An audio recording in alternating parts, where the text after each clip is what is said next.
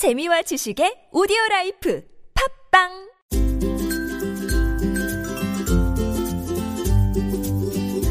광쌤의 교육 이야기.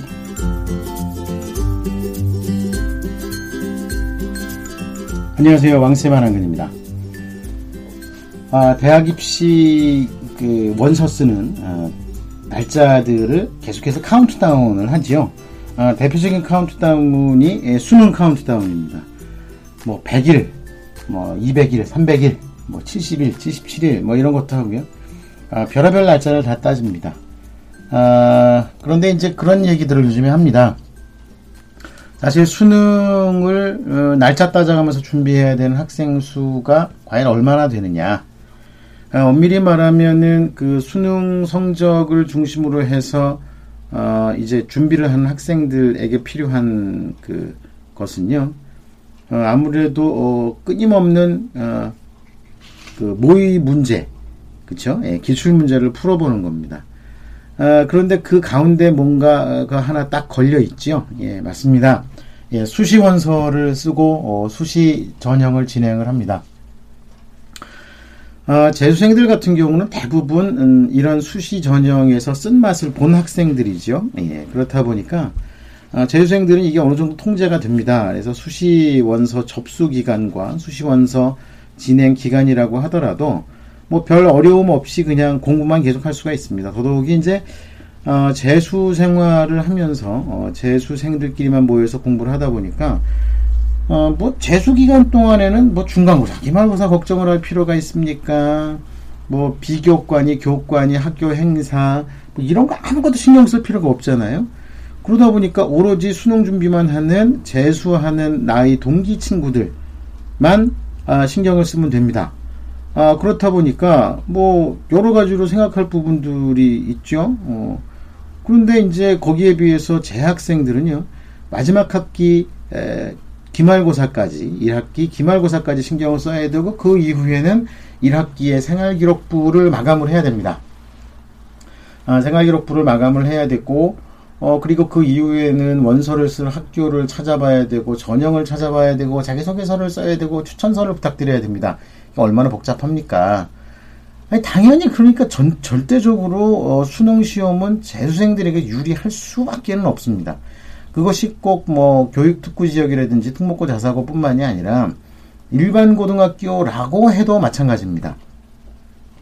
아예 재수 자체를 나는 학종으로 재수를 하겠다라고 마음을 먹은 학생들이 아닌 이상 일반 고등학교 학생들, 일반 재학생들보다 재수생들이 유리한 거는 너무나도 당연하죠. 재학생들이 하루에 한 4-5시간 수능 공부한다고 생각을 하면 재수생들은 하루에 10시간, 15시간씩 공부하는데 그걸 못하겠습니까? 그렇죠?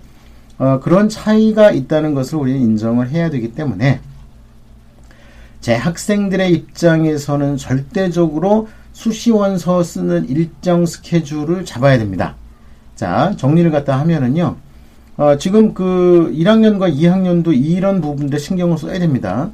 왜 그러냐면은요, 대부분의 1학년과 2학년, 고등학교 1학년, 2학년들은요, 수능을 11월에 치르는 것으로만 생각을 하고 있습니다.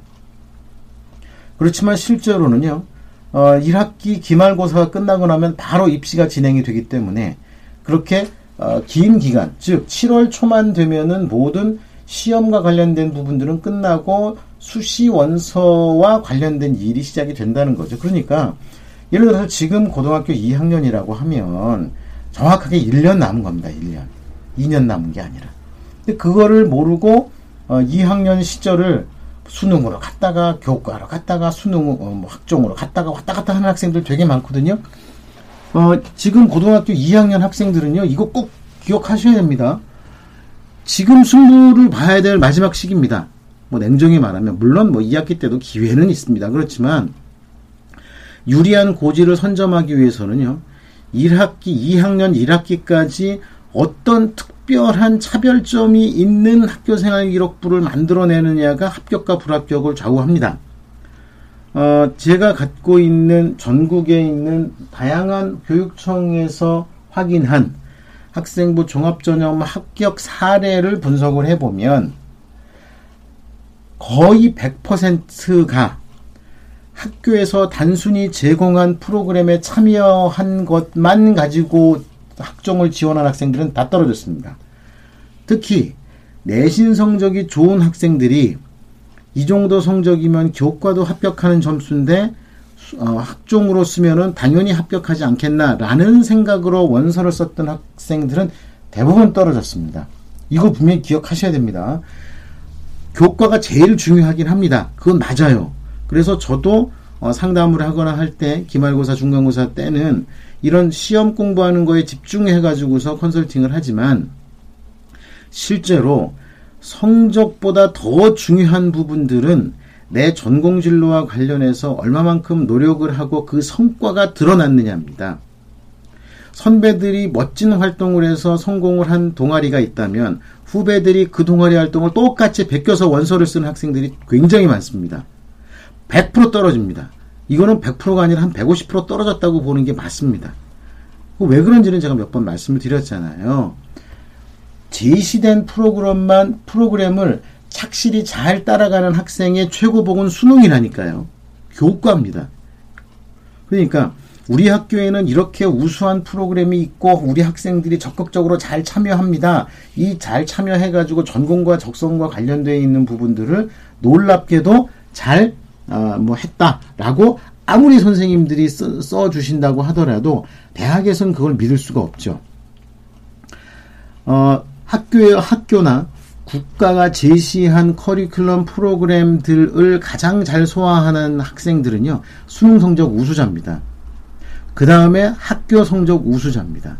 그런데 학교 성적 우수자는 학교 간의 성적의 편차가 너무 크기 때문에 그것만 가지고는 도저히 그 학생의 우수성을 판단할 수가 없다는 게 현실입니다.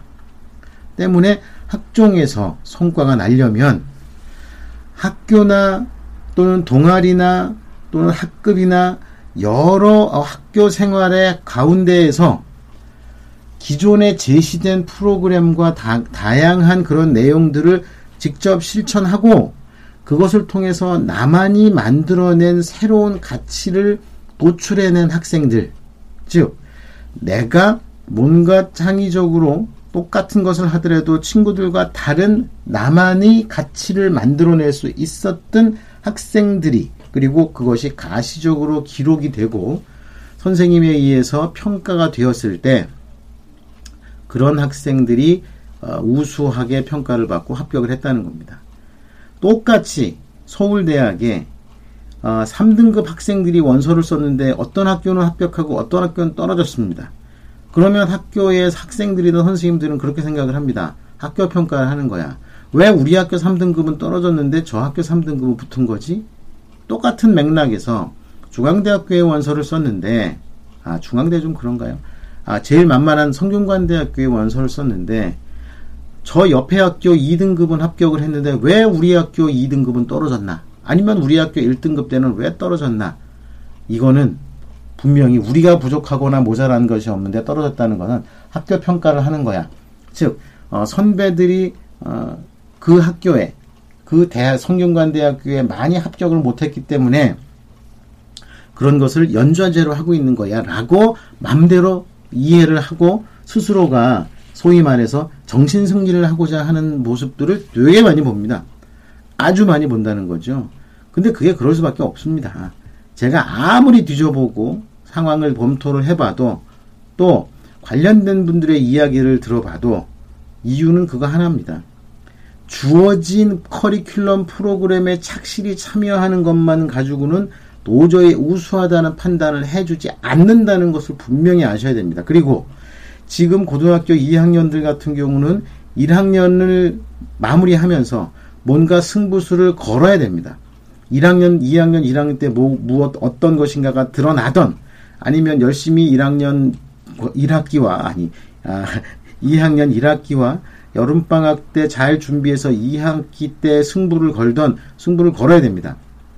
물론 이런 거 다 쓸모없고 그래 학생에게는 공부가 가장 중요하다면 당연히 수능 준비하면 되는 거죠. 그건 제가 하지 말라는 거 아닙니다. 수능이 나쁘고 학종 좋다 이런 얘기하는 게 아니라 수능 준비가 착실히 잘 된 학생들은 그거 준비하면 됩니다. 그렇지만 우리 아이는 수능과 같은 어떤 그 딱 짜져 있는 어떤 기준이라든지 어떤 준칙, 매뉴얼, 프로그램 이런 거에 얽매여 있기보다는 자기 나름대로 새로운 가치를 만들고 도전을 즐기고 하는 학생들, 또 꼭 그렇게 많은 학생들 앞에서 돌격 앞으로 나를 따르라는 지도자, 리더는 아니지만 그래도 뭔가 새롭게 꾸준히 노력하고 책 읽고 토론하고 대화하고 어떤 것이 정의이고 바름이며 어떤 것이 새로운 과학적 가치인가에 관심을 갖고 노력하는 학생들은 내신 성적에 큰 구애를 받지 않고서도 상위권 대학에 합격할 수 있다는 말씀을 드립니다. 이렇게 학생부 종합전형 같은 경우는요, 전체 학생 대비해서 약 20%에서 30% 학생들에게 아주 적합합니다. 뭐 이런 부분들은 수능도 마찬가지입니다. 교과 전형도 마찬가지고요. 그렇게 생각을 하면 지금 요 시기가 6월, 7월, 8월 요 3개월 시기가 고등학교 1학년과 2학년들에게도 아주 중요한 시기라는 것을 꼭 기억을 하셔야 됩니다. 엉성하게 내신 성적도 엉성하게 받고, 여기서 말하는 엉성하다는 얘기는요, 통상적으로 부모님이나 학생들이 목표하고 있는 학교의 교과 전형에서 합격할 수 있는 성적군, 성적 수준과 비교해서 우리 아이의 성적이 그 정도 수준을 넘어간다는 학생과 넘어가지 못하는 학생을 비교해서 제가 드리는 말씀입니다. 그러니까 이런 부분들을 꼭 기억을 해 두셔야지 된다는 이야기입니다. 지금 굉장히 중요합니다. 더더욱이 아까 이야기를 쭉 하다가 제가 잠깐 멈춘 고3들 같은 경우는요, 물론 지금 그 마지막 기말고사 잘 봐야죠. 이건 뭐 볼 것도 없습니다. 무조건 잘 봐야 됩니다. 하지만 더 중요한 부분들이 있는 것은 바로 이 그 학교생활기록부의 3학년 1학기 학교생활기록부를 마감하는 겁니다. 3학년 1학기 학교생활기록부는 아무것도 없다고 생각하면 안 됩니다. 남들은 다 무엇인가를 만들고 수고하고 노력하고 합니다. 그런데 이거 너무나도 정직하고 깔끔하고 뭐 이렇게 해가지고서 아무것도 안 했으니까 3학년 1학기 학생부가 텅 빈 채로 수시를 준비하겠다는 그런 용감무쌍한 뭐 이런 그 학생들도 의외로 많은데요. 이거 정말 신경을 써야 됩니다. 그렇지 않으면 큰일 난다는 거 꼭 기억해 주셨으면 좋겠습니다.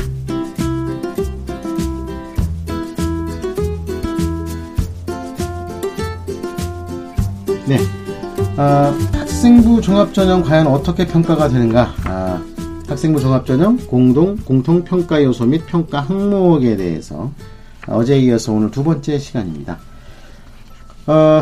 이제 학생부 종합전형 공동평가 요소는요, 학업 역량과 전공적 합성, 발전 가능성, 인성 요 네 가지를 본다고 말씀을 드렸고요. 어제 학업 역량 부분들 중에서 가장 중요한 학업 성취도 부분까지 설명 말씀을 드렸습니다. 이게 전체적으로 이 책자 자료 자체가요, 60쪽이 넘는 자료입니다. 이거 공부하려고 해도 시간 꽤 걸립니다. 오늘 두 번째 시간인데요. 예. 학업 태도와 학업 의지와 탐구 활동에 대해서 좀 말씀을 드립니다. 학업 태도와 학업 의지는요, 이 정의는 이렇게 내립니다. 학업을 수행하고 학습을 해나가는 자발적인 의지와 태도, 학습자가 스스로 학습 목표를 설정하고 적절한 학습 전략을 선택하여 계획을 수립, 실행하는 과정을 의미합니다. 자, 그러면, 이것도 되게 쉽게 생각하시는 분들이 있어요. 학업 태도나 학업 의지, 성적이 잘 나오면 다 된 거 아니야? 라고 주장하는 사람들이 의외로 많습니다. 그런데, 결과물이라고 할 수 있는 성적, 뭐 내신 성적이 됐든 수능 모의고사 성적이 됐든 이 성적에 학업 태도와 학업 의지가 과연 드러날 수 있느냐, 이런 부분들은 많은 연구를 통해서 아니다라고 결론을 내렸습니다. 즉, 학습하는 학생이 스스로 학습 목표를 설정하고 적절한 학습 전략을 선택하여 계획을 수립하고 실행하는 과정을 만들지 않더라고 하더라도 주변에서 강력한 관리가 들어가면은 이 부분은 이렇게 좋은 결과를 만들어낼 수 있는, 즉 성적을 높일 수 있는 방법이 있다는 겁니다. 그러면 그렇게 타율에 의해서 학습을 하고 그리고 그 결과를 만들어내는 것하고 학습자가 스스로 무언가를 학습을 해서 결과를 만들어내는 거하고 과연 어떤 차이가 날까요? 그리고 그 차이가 나는 부분들은 과연 어떤 사회적인 의미가 있을까? 자, 이런 부분들에 대해서 우리는 좀 고민을 해봐야 됩니다. 세부 평가 내용을 보면은요, 학업 태도와 학업 의지에 대한 그 세부 평가 내용을 보면은요, 새로운 지식을 획득하기 위하여 자기주도적인 태도로 노력하고 있는가, 자발적인 성취 동기와 목적 의식을 갖고 넓고 깊게 학습하려는 의지와 열정이 있는가, 교과 활동을 통해 지식의 폭을 확장하고 새로운 것을 창출하려는 노력을 하고 있는가, 교과 수업에서 적극적이고 집중력이 있으며 스스로 참여하고 이해하는 태도와 열정을 보이는가. 자, 요런 내용을 평가하는 세부 내용이라고 할 수가 있습니다. 자, 그러면 여기서 우선 그 몇 가지를 좀 설명을 하면은요. 새로운 지식을 획득하기 위해 자기주도적인 태도로 노력하고 있는가. 자, 이 부분은 과연 어디서 찾아낼 수가 있을까요? 가장 우선되는 부분들은요. 당연히 뭐 교과서를 보고 수업에 참여하는 뭐 그런 부분들이겠죠. 그런데 그것과 함께 또 독서가 굉장히 많이 중요합니다. 근데 이제 그 독서가 모든 그 수업의 주제들을 다 독서를 통해서 할 수는 없습니다. 그렇다면 자신이 관심이 있고 그 다음에 특성을 가질 수 있는 그런 과목과 그 과목의 내용들 중에서 관심을 갖고 적극적으로 독서를 통해서 공부를 하는 것, 이게 자기주도적인 태도를 갖는 가장 기본적인 부분들이라고 할 수가 있습니다. 그리고 또 동시에 자발적인 성취 동기와 목표의식을 가지고 넓고 깊게 학습하려는 의지와 열정이 있는가. 이것도 마찬가지입니다. 넓고 깊게 학습하려는 부분들에서 당연히 그 독서가 아주 중요한 요소 부분들이죠. 또 한 가지를 더 생각을 하면은요, 넓게 깊고 학습하려는 의지와 열정 부분들은요, 심화학습 보고서를 쓴다거나 또는 그것과 관련된 교내 행사에 참여한다거나 이런 부분들도 확인이 될 수가 있겠죠. 그 다음에 교과 활동을 통해 지식의 폭을 확장하고 새로운 것을 창출하는 노력을 하고 있는가. 자, 교과 활동이라고 하면 교과 활동은 요즘에 좀 다양하죠. 기본적으로는 수업이 있고요. 수업 시간에 하는 수업이 있고, 그 다음에 수행평가와 그리고 또 시험까지도 포함이 됩니다. 그러면 평소에 수업 시간에 이런 모습을 보여주는 게 결코 쉽지는 않겠죠. 그렇죠? 그렇지만 요즘에 학교 선생님들이 수업 시간에도 적극적으로 어떤 그 주제 발표를 한다거나, 또는 수업을 아예 리드를 한다거나, 그 가운데에서 자기가 잘하는 부분을 찾아내는 것, 이런 것도 되게 의미가 있다고 할 수가 있습니다. 또 교과 활동과 관련된 동아리 활동이나 학교 교내 활동도 굉장히 의미가 있습니다. 요즘에 이제 동아리 활동이 많이 강조가 되는 부분들은 이유는 그렇죠. 제가 말씀드린 것처럼 동아리 활동은 단순하게 어떤 그 모둠 활동을 넘어서 내가 자율적으로 나의 학업 역량을 키우기 위한 방법론을 동아리 활동에서 친구들과 함께 보여준다는 그런 부분들이 있습니다. 그렇기 때문에 이런 그 동아리 활동과 관련해서도 이렇게 새로운 것을 창출하는 노력을 보여줄 수가 있고요. 그 다음에 이제 그 교과 수업에 적극적이고 집중력이 있으면 스스로 참여하고 이해하는 태도와 열정을 보이는가는 대표적인 게 바로 수행평가입니다. 수행평가가 생각보다 다양한 면에서 평가가 되는데요. 학업 태도의 학업 의지를 잘 드러내주기 때문에 앞서 학업 성취도가 다소 약하고 아쉽다고 하더라도 이런 학업 태도와 학업 의지가 적극적이고 능동적으로 표현이 되어 있다면 이 학생의 학업 성취도나 또는 이제 대학 이후에 대학에 입학을 하고 난 다음에 이 학생이 어떤 발전의 모습을 보여줄 수 있는가를 잘 설명해주고 있다고 생각할 수도 있습니다. 자, 이런 부분들이 바로 학업 태도와 학업 의지를 평가하는 항목이고요. 그리고 이제 탐구활동입니다. 탐구활동은 어떤 대상에 대해 호기심을 갖고 깊고 폭넓게 탐구할 수 있는 능력을 바로 탐구활동이라고 합니다. 이 탐구활동은요, 이 탐구활동이 여기서 주요 평가 요소로 딱 적시가 되어 있는 이유는요, 바로 대학에서 공부하는 게 바로 탐구활동과 연관되어 있는 학습활동을 하기 때문에 이런 이야기들이 나오는 겁니다. 자, 탐구활동이요. 물론 뭐 대학에서도 뭐 교과서가 있고 뭐 이렇게 해서 공부를 하고는 하지만 실제로 대학에서 사용하는 교과서가 있다고 하더라도 뭐 그것과 관련되어 가지고 뭐 객관식 시험을 풀어가지고 몇 점 이상 채점을 하고 등수를 매기고 이러지는 않습니다. 그렇죠? 물론 뭐 교수님들에 따라서 객관식 시험에 대한 그 높은 평가를 하시는 분도 계시기 때문에 이게 주관식 객관식의 문제는 아니고요. 그러니까 그 대학에서 하는 학습 과정 자체가 탐구 활동이기 때문에 이런 탐구 활동에 익숙하게 준비가 되어 있는 학생을 찾는다는 겁니다. 자, 그러면 수능 성적이 높거나 또는 학생부 교과 내용이 교과 성적이 매우 높은 학생들 같은 경우가 그러면 탐구 활동 역량이 있다고 봐야 되겠습니까?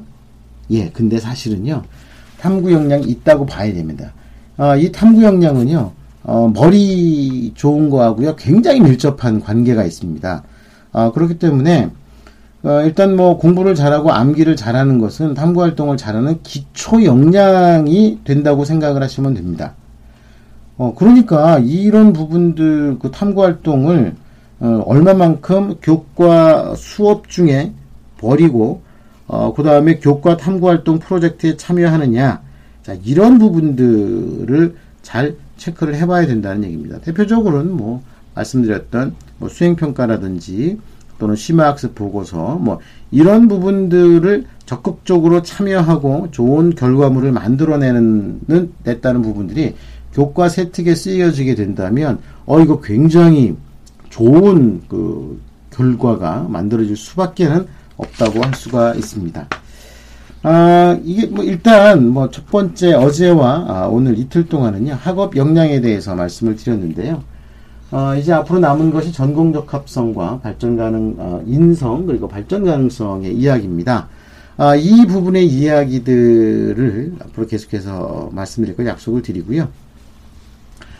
일단 제가 이제 기말고사가 얼마 안 남아서, 좀, 그냥 요즘에는 인강 만들고 하면서, 이렇게 약간 정중동의 활동을 하고 있었는데, 많은 분들이 고3 학부모님들이요, 연락을 주십니다.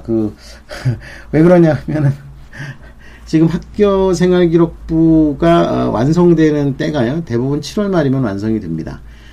그리고 이제 8월 한 달 동안이 자기소개서를 집중적으로 쓰는 기간인데, 이 자기소개서를 거의 동시에 쓰다 보니까, 특히 뭐, 저 같은 입장도, 이게 수작업으로 한 명 한 명 해주어야 되다 보니까, 이게 참 많은 학생들을 도와주기가 어렵습니다. 그래서 지난해에도, 제가 이제 자소서를 도와주는 학생들을 최대한 한 명이라도 더 도와주기 위해서 노력을 많이 했는데, 이게 좀 잘못돼서 스케줄이 막 꼬이고 삑사리가 나가지고 굉장히 혼났습니다. 근데 이제 그렇게 문제가 생기는 경우들은요, 대부분 이제 8월이 지나가지고 학생부가 완벽하게 다 끝나고 난 다음에 전국의 모든 입시생들이 한꺼번에 동시에 달려들어서 자기소개서를 쓸 그 타이밍에 제가 피하지 못할 그 부탁을 해주신 분들이 참 되게 힘들었습니다. 당장 뭐 상담하고 이런 자소서를 꾸미고 만드는 부분들에 있어서 너무 고생을 해가지고요.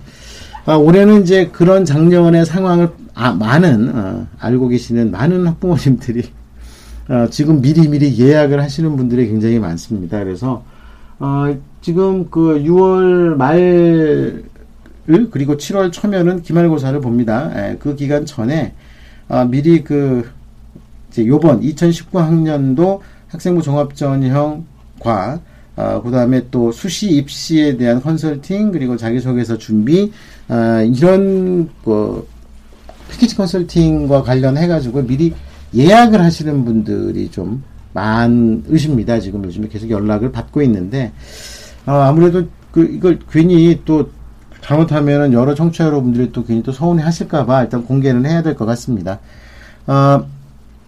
개별적으로 제게 연락 주시는 분들이나 저희 왕쌤 패밀리 같은 경우는요, 어차피 제가 도와드릴 수 있도록 일정을 잡아서 제가 전국 스케줄을 갖다 지금 짜고 있습니다. 아마 7월 둘째 주부터는 이제 전국 투어가 계속이 될 텐데요. 그 일정을 짜고 있는데 미리 신청을 좀 해주십시오. 미리 신청을 해주시면 제가 뭐 어떻게 진행되는지에 대해서 간단히 알려드리고, 일정을 미리 조정을 좀 하겠습니다. 일정을. 제가 지방의 학생들을 위주로 해서 제가 일을 하다 보니까 아무래도 좀 제가 이렇게 투어를 하는 일정에 맞춰가지고서 상담을 갖다가 잡아야 된다는, 그런 좀 어려움이 있습니다. 그렇기 때문에 미리미리 약속을 잡지 않으면 이거 일정에서 펑크가 납니다.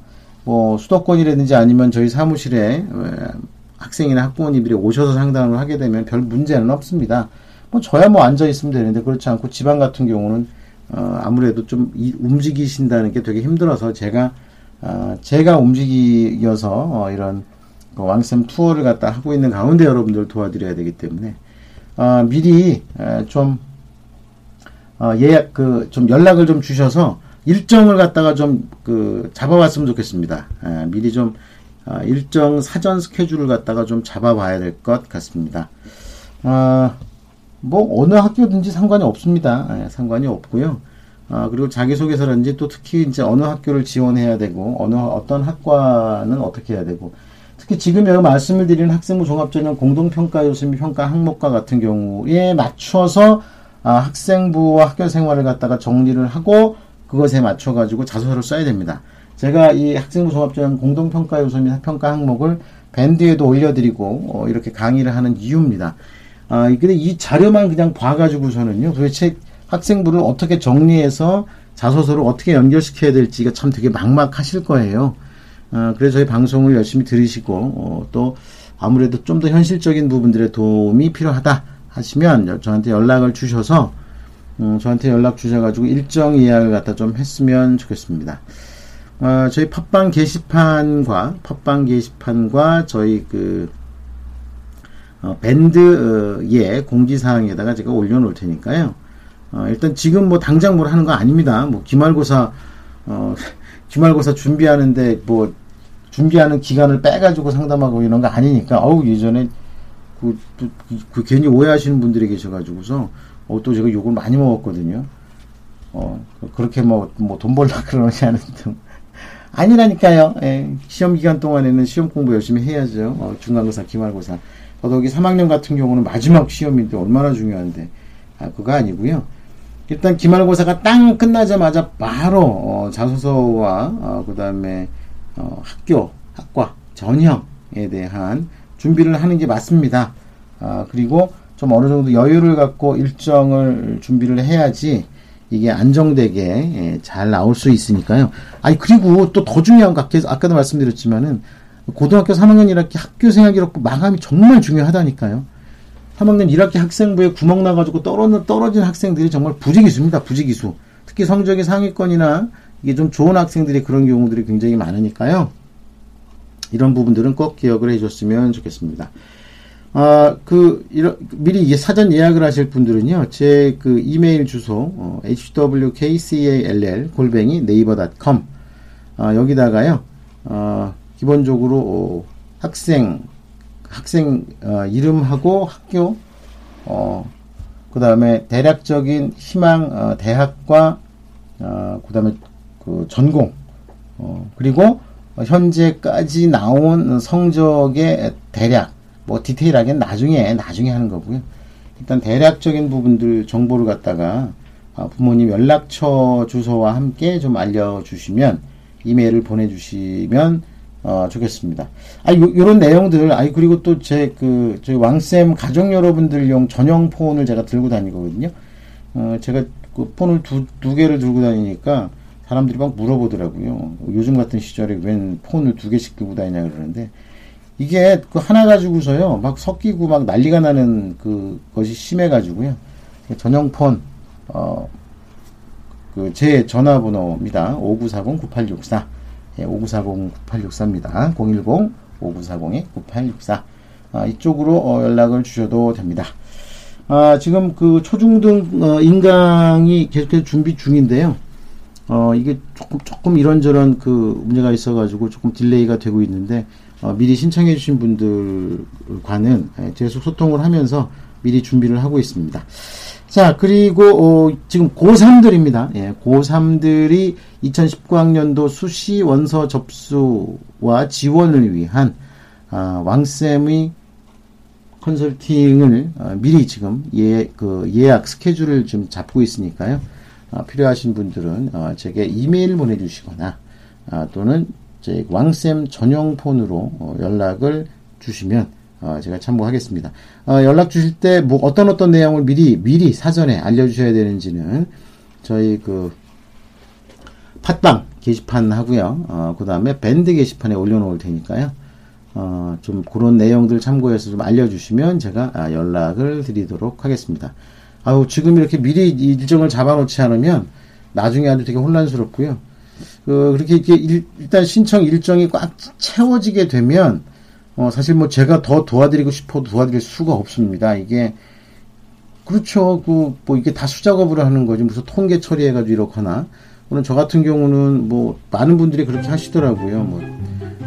대학원생이나 심지어는 대학생들, 최근에 입학한 대학생들을 동원해가지고 뭐 자소서라든지 컨설팅을 하는 경우들이 되게 많은 걸로 알고 있는데, 저는 그렇게는 최소한 저희 왕쌤 가족 여러분들께는 그렇게 하지 않을 생각이기 때문에, 제가 직접 나설 생각이기 때문에, 이게 제가 가지고 있는 스케줄 TO가 꽉 차면 그 이후에는 제가 좀 계속해서 더 그런 신청을 받기가 좀 어렵습니다. 그래서 미리 공지를 하는 거니까요. 지금 필요하신 분들은 직접 연락을 하시거나 또는 주변에 필요하신 분들이 있으시다면 좀 알려주셔서 연락을 해주시면 저도 최대한 준비하도록 하겠습니다. 더 자세한 부분들은요, 저희 왕쌤 교육 이야기 팟빵 게시판을 보시거나 왕쌤 밴드를 보시면 좋겠습니다. 오늘 여기서 마무리하겠습니다. 다음 시간에 뵙겠습니다. 감사합니다.